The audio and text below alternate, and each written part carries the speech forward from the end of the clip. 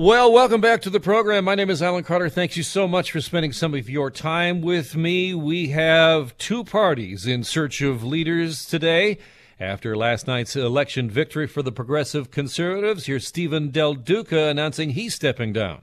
Earlier this evening, I informed our party president of my decision to step down from the leadership of our party, and I have asked him to meet with the executive to set a leadership contest for as soon as is reasonable. What was the major problem with the Del Duca campaign? I will sum it up in one word. Vests. Vests. He kept wearing vests throughout the campaign. That doesn't seem like premier material. You don't need not a vest. Anyway, Andrea Horwath also announcing that she is stepping down. I'm going to keep working to earn your confidence each and every day. I'm going to keep doing that. But tonight, it's time for me to pass the torch, to pass the baton, to hand off the leadership of the NDP. And you know what? It makes me sad, but it makes me happy because our team is so strong right now. I think there's some progressive voters and some NDP supporters out there who watched that speech last night and asked themselves, where was this in the campaign? The kind of passion that Andrea Horwath spoke with last night was largely missing from her during the campaign. Did you feel that as well? And voter turnout, just 43%, record low, down from 57% in 2018. My next guest is one of my favorite to follow on social media. I don't always agree with them, but I always find them entertaining and insightful, and occasionally I steal his jokes and just pass them off as mine. David Musgrove is a political scientist and author of Too Dumb for Democracy. Welcome to the program, David.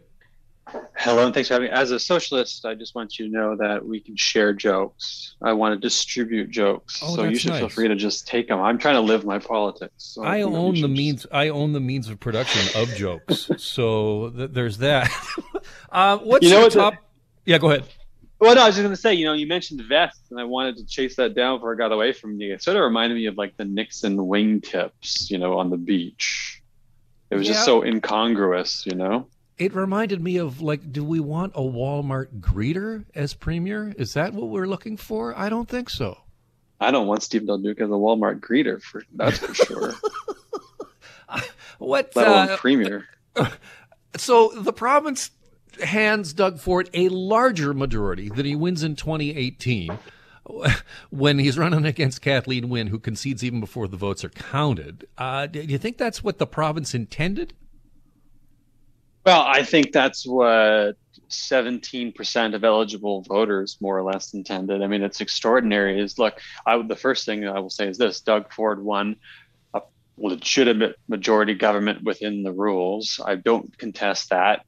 But of note, we're talking 40% of 43%, something like 17% of eligible voters voted for Doug Ford. And that says something, which is that, a small minority of people were fine with the Ford majority. A lot of people seemed not to care whatsoever, and a lot of people wanted something else. But them's the breaks, because those are the rules. What's extraordinary to me is that the NDP vote was down 800,000 votes. The Liberal vote was more or less stable. The PC vote was down as well, but certainly not 800,000. That's an extraordinary drop. The opposition parties just weren't able to mobilize voters to oppose Doug Ford, and so off he went to an extraordinary second majority. It's very rare in Ontario to get a second majority in a row. It's even rarer still to get a bigger one than the first. I think it's happened twice now in history. Yeah, that is what really struck me, is that it's larger. I mean, I think a lot of people saw another Doug Ford majority coming.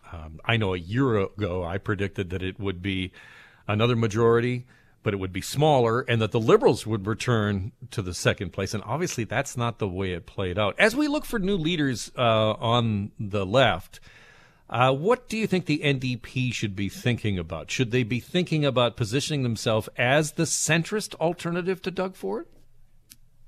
I think quite the opposite. I think we have a centrist alternative to Doug Ford. It's the Liberals. We don't need another Liberal party. What we need is an NDP that is unabashedly a workers' party. that says, look, we are the lunch pail crowds party. We understand your concerns. We understand the challenges you face. We're angry too. We're frustrated too, and we've got your back. No, they don't need to be the party of downtown Toronto, professional managerial class types. They need to be a workers' party. And this is a debate that's happening on the left right now. They were saying, like, look, where's the left party? Where's the workers' party? This sort of like Champagne Socialist Party stuff is only going to get you so far, and you're not even doing it that well. The right gets it. Doug Ford gets it. Pierre Poilievre gets it. And it's gangbusters for them. Like, why can't we have that on the left? So I think they should actually go in the opposite direction. Leave the Liberal Party liberaling to the Liberals. Be a workers' party.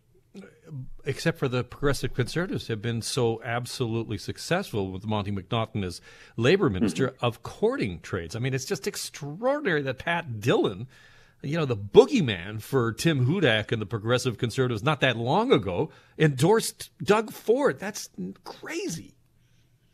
Well, yeah, and I think it speaks to, well, for one, like I'm deeply critical of Monty McNaughton, but it's working. It's a little bit reminiscent of what Jason Kenney was doing as a sort of ambassador to New Canadians years ago in the Harper government. They made a strategy of saying, like, we need these communities to support us. We're going to go get them. Obviously, the Ford PCs have decided the same thing about working class folks and a handful of the unions who support them, and they've executed that strategy well.